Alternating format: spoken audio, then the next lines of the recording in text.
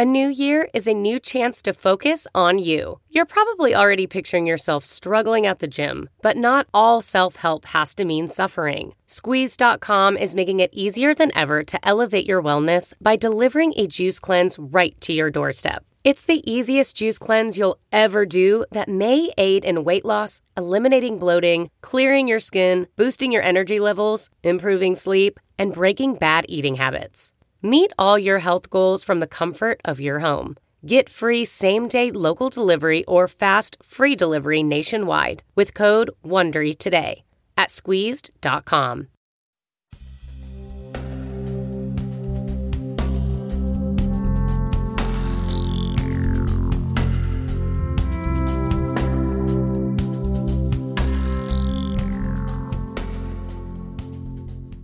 Hey, everybody.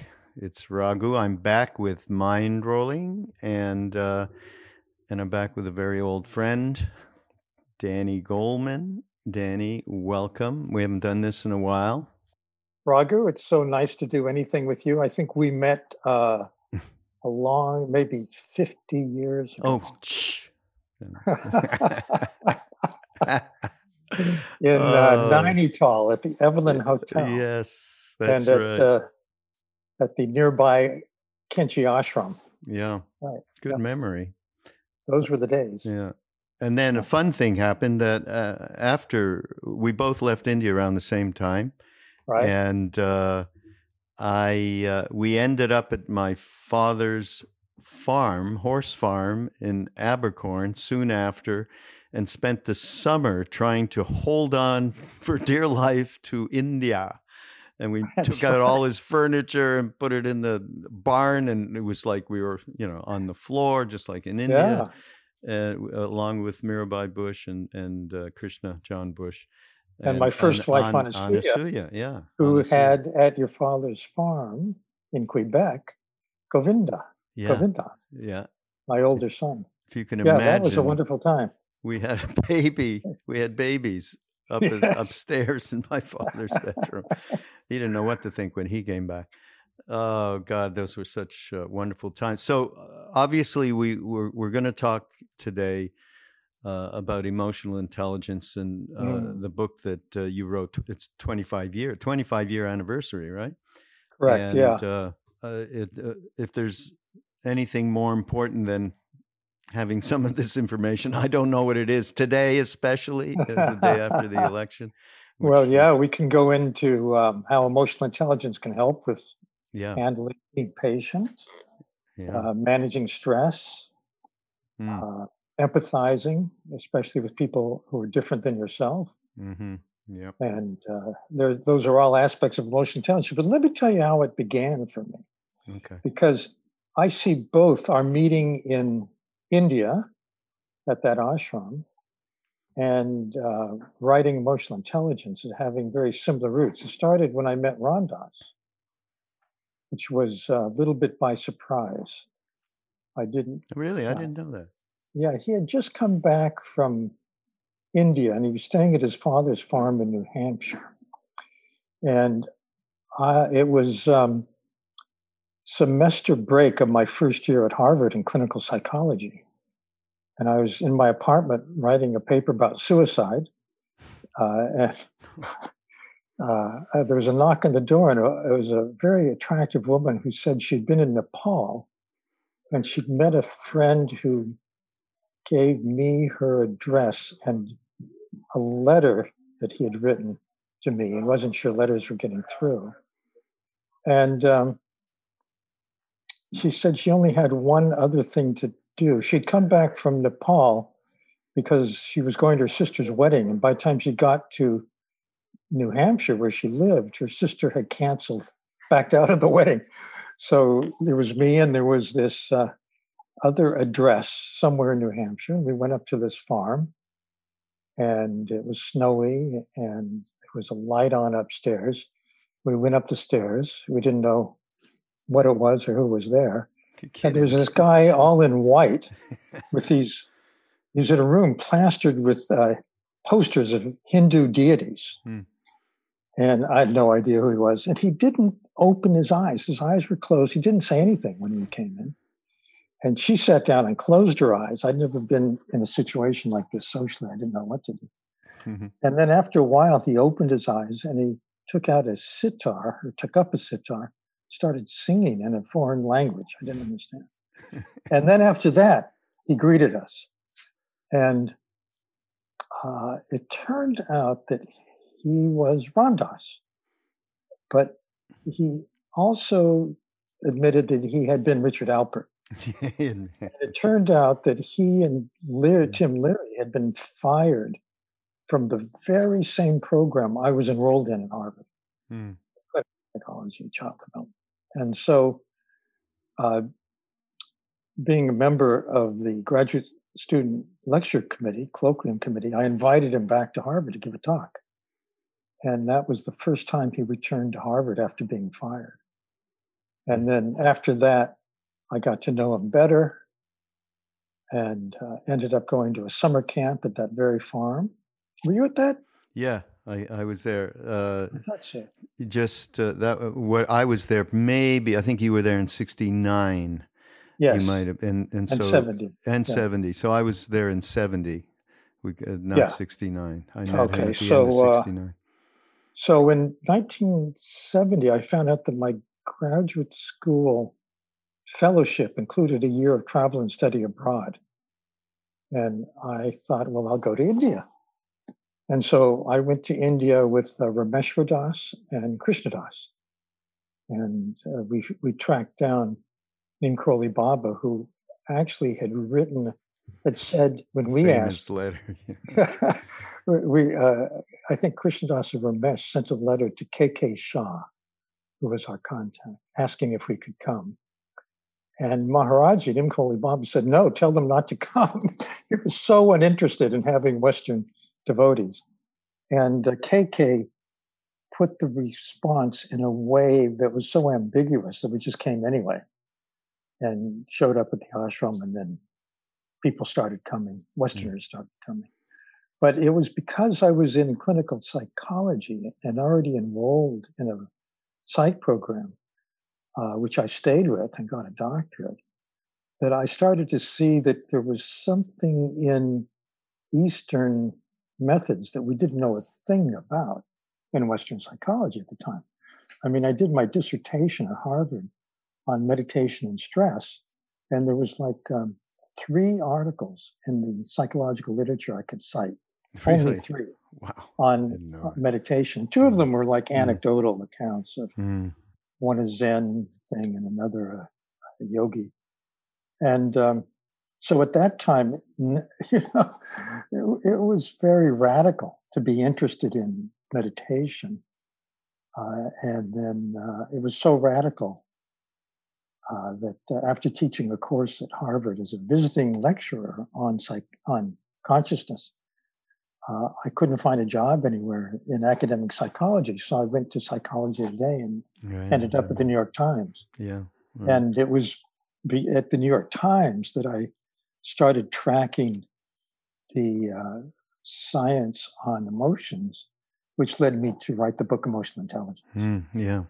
But I had this other background in, Eastern methods and psychologies. What was your impression of Ram Dass, shooting back to the first time you met him and then spending time with him at the farm? And I mean, for me, it was a very marked point in my life. And I always talk about the kind of trust that he engendered just from being so present and loving. Yeah, he was definitely present and loving, and more so than my professors in psychology at Harvard, who, you could see them between 2 and 5 on a Tuesday for office hours. That was like it. Yeah. And he was really full of Shakti, full of energy, good energy. And it was communicable. It was contagious. And so, being with him was a wonderful experience. And it was what got me interested actually in going to India and checking out more of this. Are there more people like this? Yeah. It turned out, that's one thing that India did very well back in the day. Yeah. And so Ram Dass was a fabulous influence, I would say, on me. although he was kind of taboo in my department. They didn't really want to hear about it. But for me, the extracurricular knowing of someone who was so loving, so present, so high energy in a good way was the most compelling thing for me about psychology. Oh. I'm just thinking of something that I'll share it with you at some point. But we've been going through, because Ram Dass left on December 22nd. So we're making a little film just showing his humor, his love, and all of that, to just show it on that day, a short thing. So I've been going back through footage, looking to see his relationships with all of the satsang and friends and so on.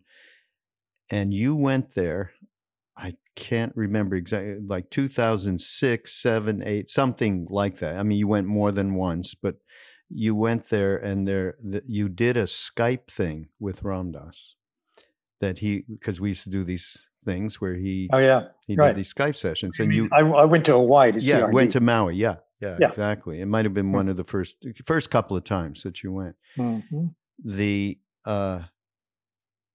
I can't tell you how lovely you can see palpably the relationship between you and he and the love. It was just like pouring out. I thought, okay, I got to use part of this. This really is so wonderful. Yeah. Well, we RD and Tara, my second wife, when Tara and I got married, RD was our best man. Yeah, I remember. He and I, and actually Tara too, were all very, very close for many, many years. I'd say up to and beyond the stroke. And then once he moved to Maui, it became harder to see him because we lived on the East Coast. So we did Skype. Once we had a Skype call with him where nothing was said for about an hour. No, really? I don't think you can use that footage. No. That's so beautiful. We were just in some space.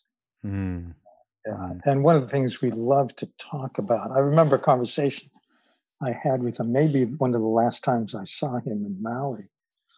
I got very involved in Tibetan practice, and I was talking to him about the notion, I am loving awareness. And I was telling him that really equated in a beautiful way with something in Tibetan Buddhism, which is emptiness. That's the I. It's a different I than the ego I. It's an empty I. And then the quality of pure being. And then bodhicitta, loving awareness. And awareness itself. And we just had a beautiful talk about how these two different traditions seem to be talking about the same thing, but in completely different frameworks. And as you know, Raghu, when you have those kind of conversations with RD, it was just a high. Yeah. So all of that happened after I wrote the book Emotional Intelligence, because I had this, and still have this persona of someone who, as a science journalist, which has been the thing I've done for my professional career, tracks research and tries to translate it for people. And that was what I did in the book Emotional Intelligence.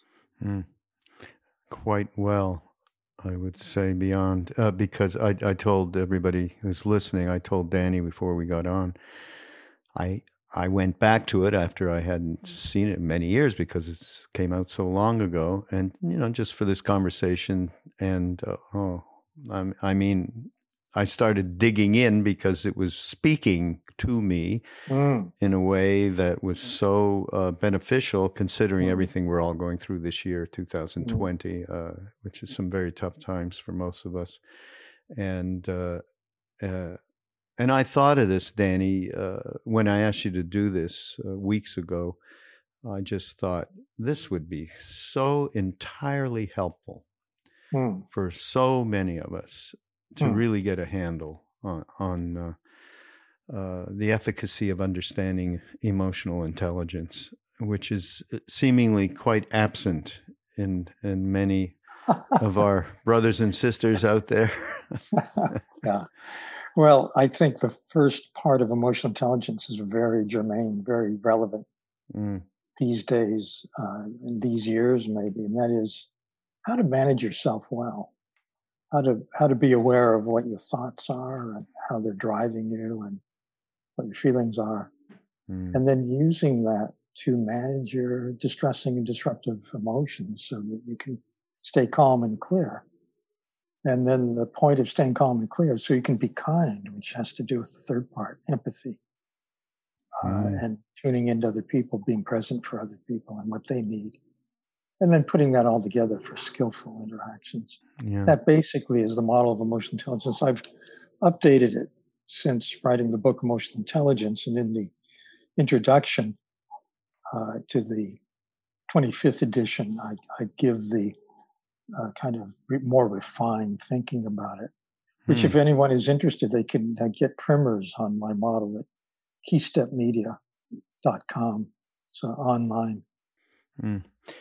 And by the way, everything as usual, we will be putting links in the show notes to all of this. No and problem. not to mention also is a book that the last time we did a podcast was around altered traits. Right. An exceptional book with your friend Richie Davidson. Really loved that book, actually. That had some marvelous insights. Well, Altered Traits is a kind of revenge book, actually. Oh, really? That's that. Richie and I were the only, he was a graduate student with me at Harvard. We were the only people interested in doing a study of meditation. And our faculty thought that was a terrible idea. In fact, he was told it would be career-ending for him. Really? Yeah. Really? Wow. It was a very psychoanalytic department at the time. And they were traumatized by Leary and Alpert. And so anything had to do with consciousness, forget about it. But we went ahead anyway. And Richie was smart. He did his work, his research in such a way that he seemed to be showing that you could use EEG to monitor attention, which had never been done before. But he was looking at how meditation training shifted attention abilities. And then he became a very world-famous neuroscientist. He's at the University of Wisconsin. He has a huge brain lab and 100 people working for him. And I went off to become a science journalist. So we got back together after all those years and looked at the research on meditation, which now is like 6,000 plus articles in peer-reviewed journal. We picked about the top 60, maybe the best 1%. And reviewed that, and it shows there's a dose-response relationship. By the way, this is something that, Goenka, our teachers in India, meditation, could have told us years ago. The more you do, the better the effect. And, it makes people more calm, helps them pay more attention, they're kinder. And then, Olympic level, the yogis, the industrial strength meditators who devote their life to it, have brain patterns that actually are never seen before in normal people, which we don't even know what it means. Yeah, that just shows that there's a there. Yeah. Those experiments with, in particular, Mingyur Rinpoche, are just phenomenal. What happened with him in particular? The natural, for example, how he fell in, manifest compassion. Yep. Well, each of those, there were 14 yogis brought over one by one, and he did brain scans, and he had them do a format where they would, do a focused meditation like concentration, then a visualization, and then compassion. And he'd have them do it like, 60 seconds on, 30 seconds off, 60 seconds on, 30 seconds off. I don't know about you or anyone out there, but if you meditate, it takes a little while for your mind to settle. These pros, complete control. You could see it in their brain scans. They instantly get into the state. It's extraordinary. And when Mingyur Rinpoche did compassion meditation, the circuitry for compassion, which includes dopamine circuitry for good feeling, it increased by 700 to 800%. Which has never been seen before, voluntarily changing the brain that way. So he was really extraordinary. Yeah, really. I want to read a little something from Emotional Intelligence. It Sure. sets off the chapter called Know Thyself, which has got to be integral to anything being able to happen at all Right. regarding. It's a story that I just love this story. So since I have the book and you don't, I'm going to read Go ahead. Sure. it. A belligerent samurai, an old Japanese tale goes, once challenged a Zen master to explain the concept of heaven and hell. But the monk replied with scorn, "You're nothing but a lout. I can't waste my time with the likes of you." His very honor attacked. The samurai flew into a rage and, pulling his sword from its scabbard, yelled, "I could kill you for your impertinence." "That," the monk calmly replied, "is hell." Startled at seeing the truth in what the master pointed out about the fury that had him in its grip, the samurai calmed down, sheathed his sword, and bowed, thanking the monk for the insight. "And that," said the monk, "is heaven." The sudden awakening of the samurai to his own agitated state illustrates the crucial difference between being caught up in a feeling and becoming aware that you are being swept away by it. Socrates' injunction, "Know thyself," speaks to this keystone of emotional intelligence, awareness of one's own feelings as they occur, which has got to be, the rudder for the whole concept. That's the basis of it all.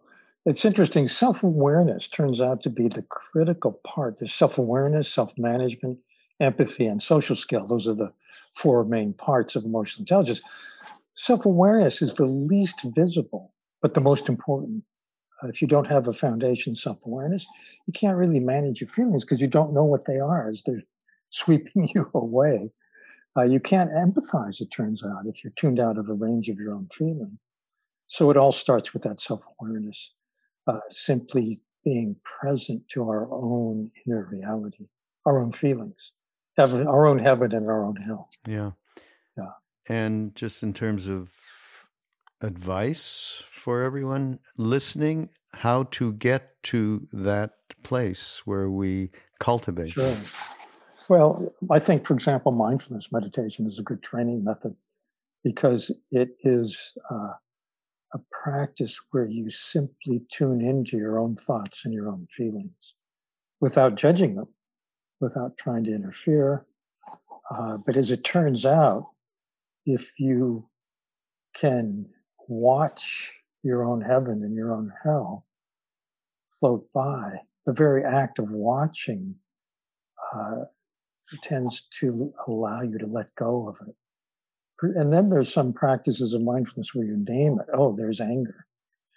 It turns out, from a brain point of view, that if you can say to yourself, "Oh, there's anger," when you're angry, it shifts the energy from the circuits in the brain that make you angry to a part of the brain called the cortex, which names it, which begins to take energy away from the anger. So it allows you to let go of it more easily. I think mindfulness is a really good method for that. Yeah, necessary, I would say. The other one important part of the book, and you say this very clearly, is around education. And the causes and conditions that happen to us when we are children contribute wildly to what it is that we are dealing with as adults. And and you talk about how boys and girls are taught very different lessons about handling emotions. And I found some of this fascinating. What did you say? Parents in general discuss emotions, with the exception of anger, more with the daughters than with the sons, right? Girls are exposed to more information about emotions than our boys. And when parents make up stories to tell their preschool children, they use more emotion words when talking to daughters than to sons. When mothers play with their infants, they display a wider range of emotions to daughters than to sons. This is intense stuff. When mothers talk to daughters about feelings, they discuss in more detail the emotional state itself than they do with sons. Look, what chance do we have, us guys here? Nothing. Though with the sons, they go into more detail about causes and consequences of emotions like anger, probably as a cautionary tale. Gee, this is, I feel a direct connection to personally what happened to me when I was a child. And of course, since you know both my parents, you can kind of look into that clearly. Oh, interesting. Yeah. Yeah. But I think that's a universal story, at Yeah. least in Western culture, where girls grow up learning more about relationships and about emotions and talking about it much more, by the way, with their friends, with parents. But as this passage points out, and it's based on research findings, it starts in early childhood. It starts when kids are very, very young and continues through adolescence, and then once I think this is why when women get together, they talk more about relationships and feelings than men do, because they've been primed for that. They have a much thicker web. There's another element here I'd like to speak to, though, which is emotional patterning. Things like fear of abandonment or feeling emotional deprivation. Nobody really empathizes with me, which both boys and girls, men and women may have in equal part. It's a kind of idiosyncratic patterning that happens starting in childhood that you carry into your adult relationships. And I'll recommend a book by my wife, Tara Bennett Goleman, Emotional Alchemy, which talks about this patterning and what you can do about it. It's the first book that really integrated mindfulness with what's called cognitive therapy, which is now a very hot integration in psychotherapy. But it's a way of looking at what's going on in you, what triggers you, what your prevalent triggers are. Why do I keep having the same thing happen emotionally over and over? Why do my relationships end in the same way over and over? And those are the patterns. And then what you can do about it, which is, for one thing, this is rather radical. You don't have to believe your thoughts. Oh, those patterns that's are. Right. I forgot. Yes, think about that. Yeah, those patterns are kept in place by what we tell ourselves.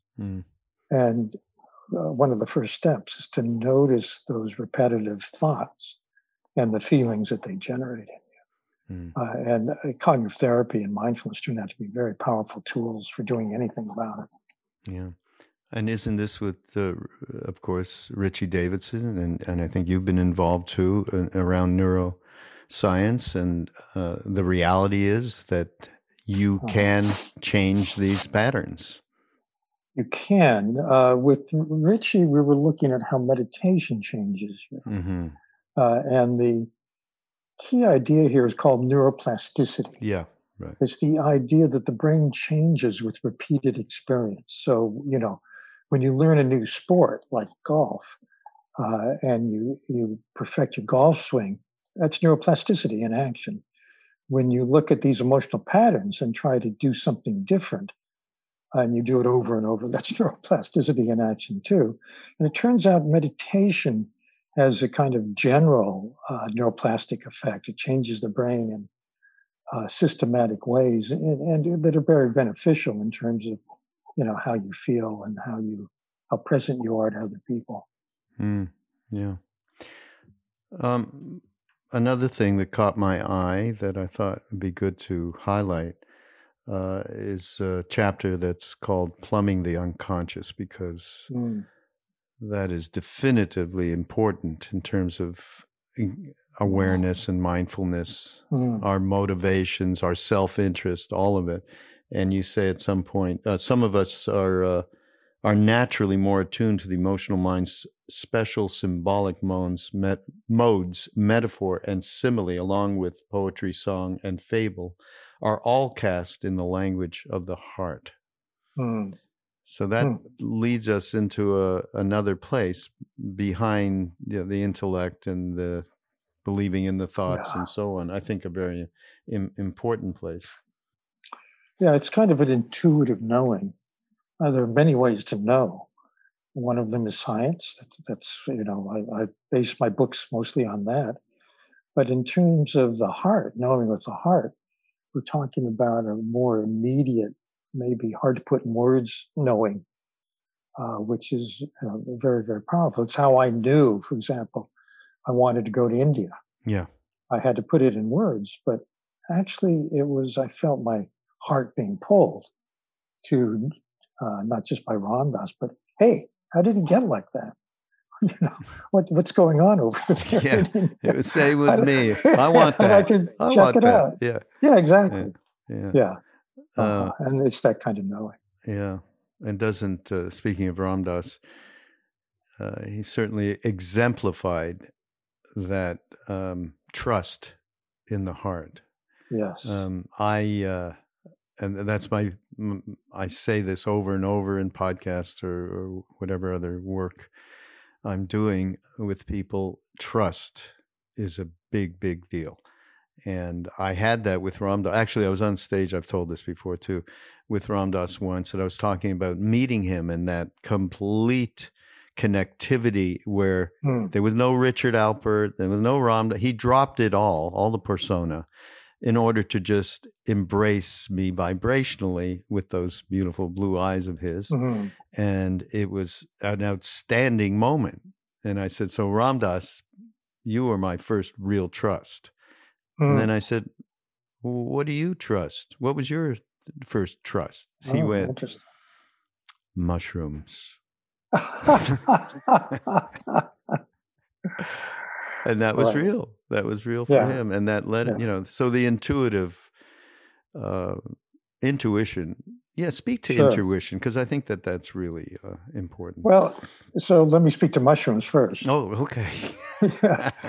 Because, Richard Alpert was famous for going around with Tim Leary and telling people to try psychedelics, which was this other way of, immediate access to this other way of knowing. What I was intrigued by was the understanding that I think I got from him, that after the chemical cleared your body, you're the same schmuck you were before you started. Yeah. And that there was another way to get have a more lasting transformation. And because he generated a lot of trust, I trusted him about that. And I think that was what got me to go to India. And Neem Karoli Baba was beyond, the notion of trust. It was just immediate being in the presence, as you know. Yeah. But so it's all intuitive, all that kind of knowing. It's like falling in love. It's intuitive. Who do you love? Who's your lover going to be? It's someone that you have that immediate intuitive feeling for. You don't question it. You can't rationalize it. You can try. And it's the same, I think, in spiritual life. And in fact, it's interesting to me that a lot of spiritual traditions use the language of love, of devotion. Talk about the beloved. Yeah, Rumi and Hafiz. Yeah, exactly. Yeah, and also in Bhakti, Hindu Bhakti, it turns out that kind of devotion or love for the teacher is found in Buddhism too, and many other religions, I think. Yeah. Well, particularly Tibetan Buddhism. Tibetan Buddhism,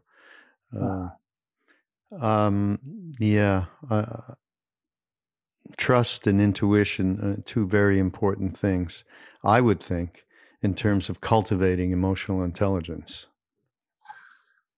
Well, I would say that maybe works the other way.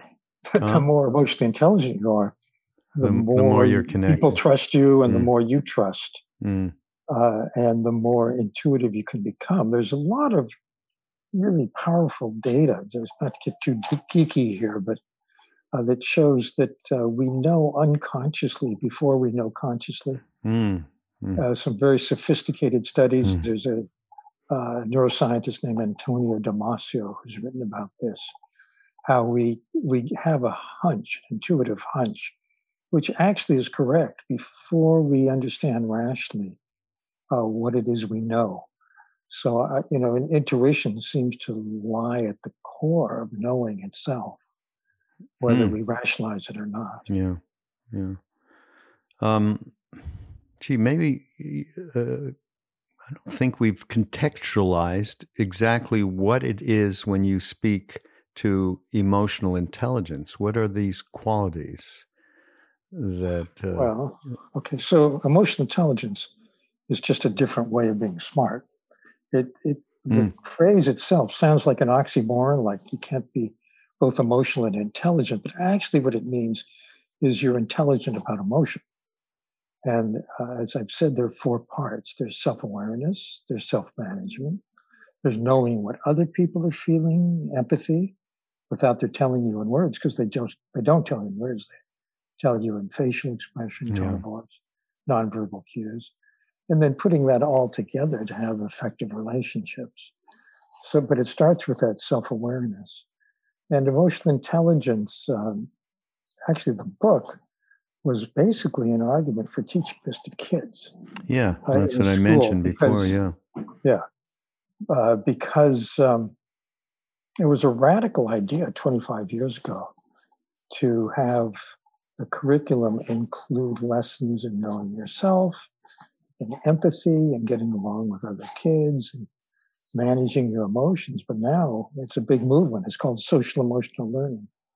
And it incorporates all four parts of emotional intelligence, but it does it in a way where not only covers the spectrum from self-awareness to relationship skills, but does it in an age-appropriate way so that, for example, I'll tell you a story about a 5-year-old.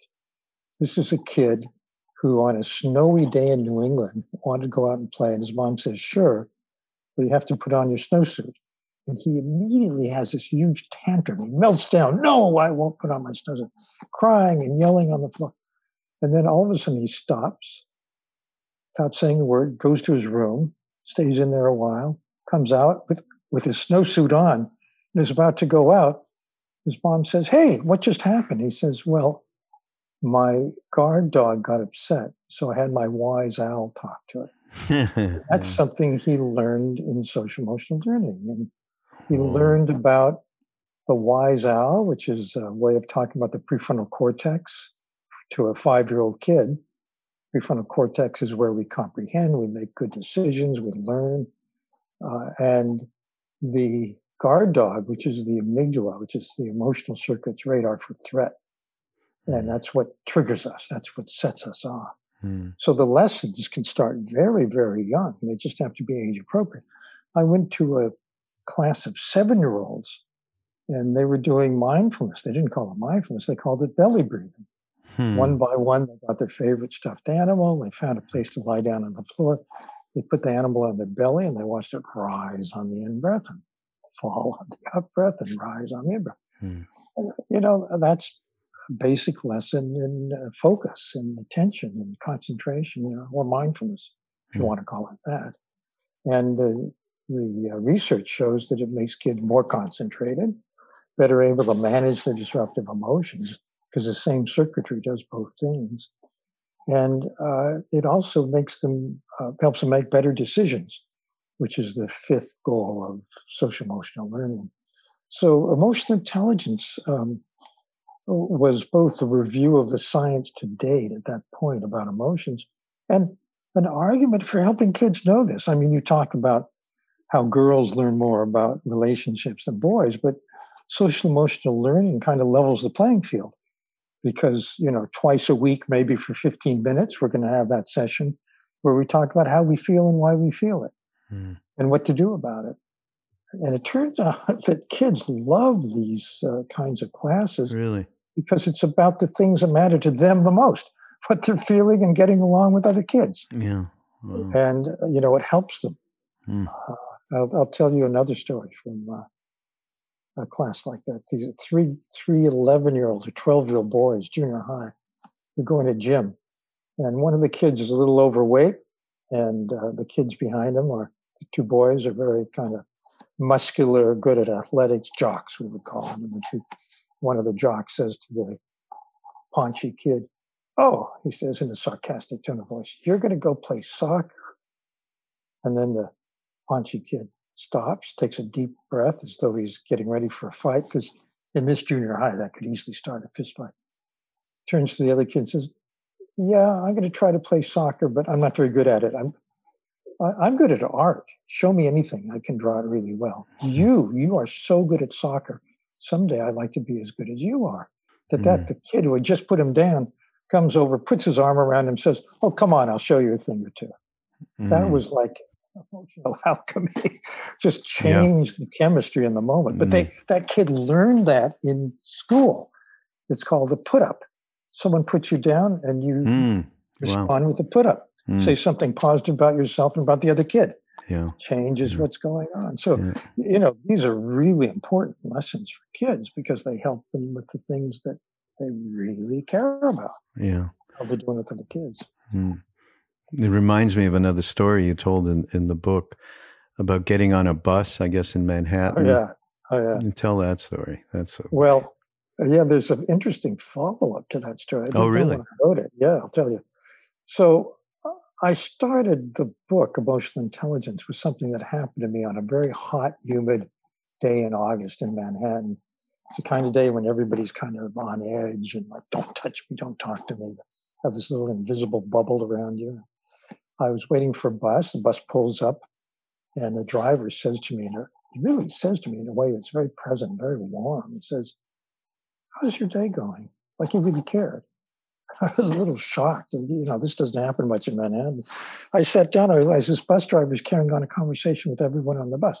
"Oh, you're looking for a suit, are you? There's a great sale in this department store on the right. You should check it out. And, there's a great exhibit in this museum on the left, Matisse. It's a really wonderful show. And, the Cineplex, I know the one in Cinema 4 got a good review. I just saw the one in Cinema 6, and I think it's great. Check it out." On and on. People get off that bus. He'd say, like he really meant it, "I hope the rest of your day is really wonderful." So that guy was spreading good feeling. He's like a urban bodhisattva, Yeah. But I found out later that he was the only bus driver who worked for the city of New York that when he retired, they gave a party for him because he had so many fans. Wow. He got 3,000 letters of commendation, more than 3,000, and not one, problem letter. The guy, he was a black guy, African-American. He was a pastor of a church in Long Island, and he felt that his passengers on the bus were part of his flock. So he was tending to his flock, and it really made a difference. You could feel it on the bus. Wow. Yeah. Extraordinary. We need more people like that guy. Say the very least. My God. Oh. That's such a great story, Danny. Another a chapter, it's called Passion Slaves, and it starts to get into stuff that connects with me quite personally and everybody I know, but I'm taking it personal. Being able to withstand the emotional storms that the buffeting of fortune brings rather than being a slave to these passions, which is, again, points to if you don't want to be, then you do need to do some practice around that, right? Care and intelligence in conducting one's life. And I didn't know this word, ancient Greek word for it was sophrosine. Can you even pronounce that? It's really No, actually, I can't. I can write it. Care and intelligence in conducting one's life, a tempered balance and wisdom. And the value and significance of that, of course, is very transparent. Well, what it tells us is that the human nervous system has not changed in design in at least 2,000 or 3,000 years, because the Greeks were contending with it too. And one of the classic virtues, which you just described, was being able to manage your emotions, your turbulent emotions. And I think it's still true today because the Lord knows we've got them. They're part of life. But the question is, do they throw us off? Do they just, ruin our day? Do they ruin what we say and do with other people? Mm. And if they do, then what can we do about them? And that's what that part of the book is about, is how we can manage our disruptive and disturbing emotions better. I once put together a dialogue with the Dalai Lama on destructive emotions. He chose the word destructive. And it was interesting. We brought some Western scientists to talk to him, and he said, the Western criterion for destructive was there are no emotions that in themselves are destructive, but when they become harmful to yourself or other people, then they're destructive. But the Dalai Lama said, well, we have a slightly different standard. We say emotions are destructive when they bias your perception or disturb your equilibrium, which is a much higher bar, much more subtle way of talking about it. But at any rate, it's kind of that Eastern standard that influenced my thinking, because self-awareness is clearly a part of any kind of meditation, but then how you use that information about yourself to manage your inner life is the next step. It's self-management. And I think that's absolutely crucial. And of course, the West has many methods for it, psychotherapy being an obvious one. But it turns out meditation, Eastern methods, also are a huge help with that. And putting it together like Tara did in her book, Emotional Alchemy, turns out to be even more powerful. Mm. Yeah. Yeah. No, absolutely. I actually think of someone who you're close to, and I know as well, Mark Epstein, who does wonderful work just in that area. Right. Yeah.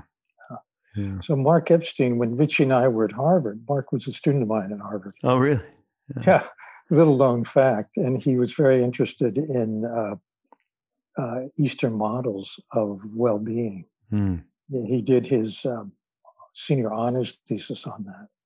And I was his advisor because no one else in the Harvard faculty wanted to touch it or knew anything about it.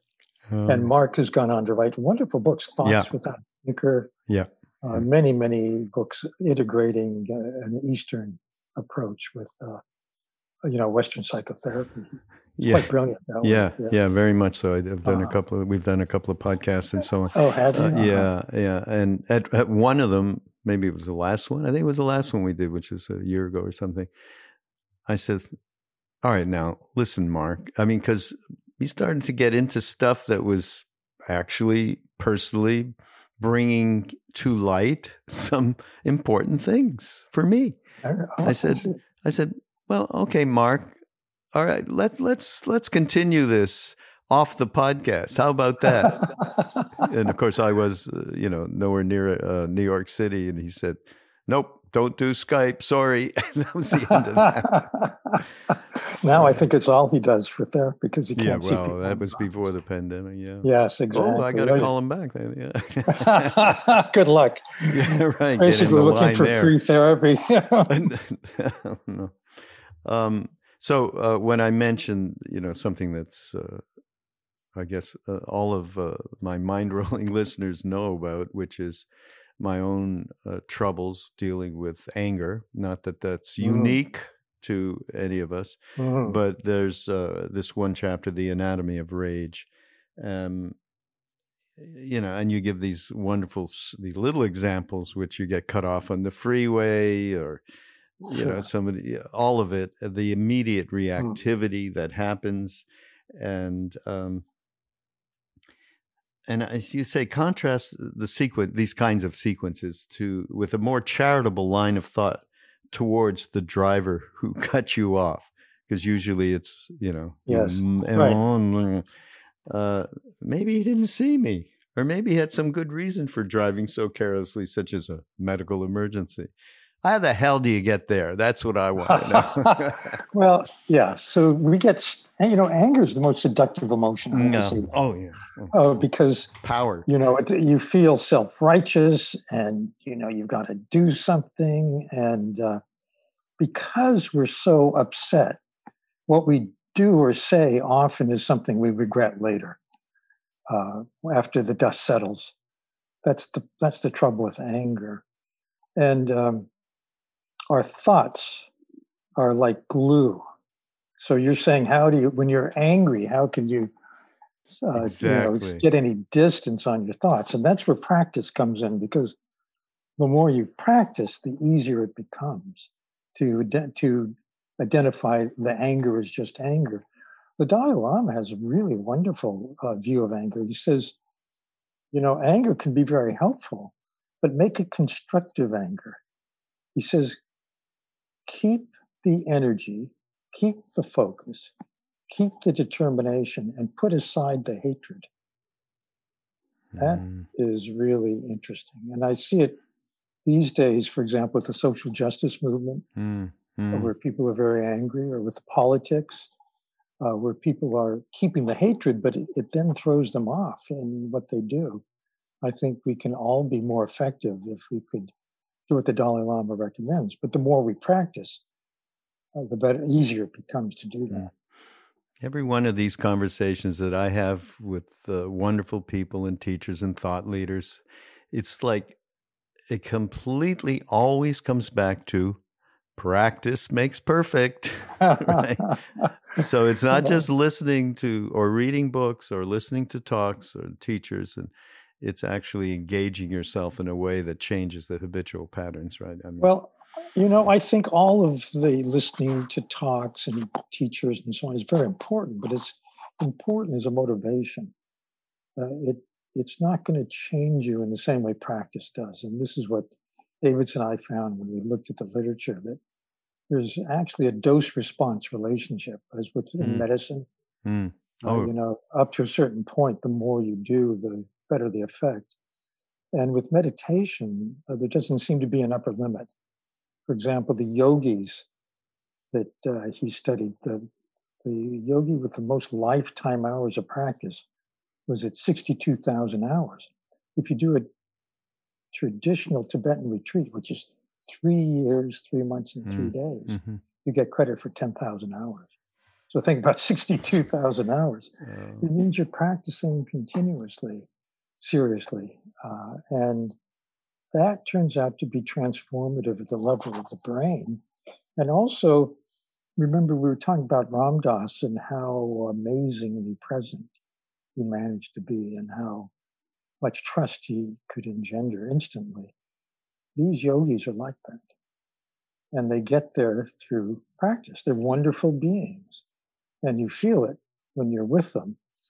But you don't get that way just by listening to, 100 tapes.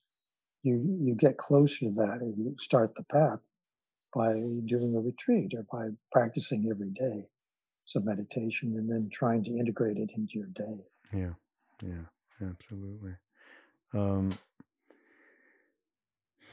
Well, we're close to the end, but God, we could do 2-3 hours on this. This book is chock full. But right towards the end of the book is just one thing, a phrase caught my eye, which was putting aside one's self-centered focus. Oh. Right. It's a powerful phrase. It's a powerful phrase, and hard to do. Hard to do. I mean, as we were talking before about believing in our thoughts. Oh yeah. Well, and that story we tell ourselves, and the habitual patterns that we kind of enjoy, even if like that talk about rage and anger. I can see at times when I get triggered, and I'm going to blame this on my dad, but I always do. Poor Dasara. I absolutely can feel the surge of energy, and I feel the attachment to that energy, the energy of power, and so on. And so there's what you can really transparently see you don't want to give that up. There's a way in which, as much as you're like embarrassed after, shouting your mouth off at somebody or doing whatever, but putting aside one's self-centered focus. Yeah, I remember Dasra getting angry. I can see the pattern. See, someone is vouching for me. Thank you. Yeah. On the other hand, you know what to do now. I'm Yeah. not sure he did. Yeah, right. Can't live with that anymore. So, yeah, anger is so powerful, but we all are stars in our own movies. Yeah. And we tell, and the script we follow is that self-talk Mm-hmm. that we go, from the moment we wake up to the moment we go to sleep. We're talking to ourselves. Krishna Das calls it the movie of me, actually. The movie of the me. movie of me, yeah. Yeah. I love And that. it's by disengaging from that movie a bit that every spiritual tradition says is a key step. It's, dropping your attachment to yourself. There's really, this is where spiritual progress starts, is by not believing that script, by not buying into it. And it doesn't matter actually which spiritual tradition. Ram Dass talked about it all the time, by the way. Mm-hmm. And it's at the heart of bhakti. It's an interesting devotion. A path of devotion means that you stop focusing on yourself and you focus on the object of your devotion. The same with compassion. You stop focusing on yourself and you focus on the needs or suffering of other people. Yeah.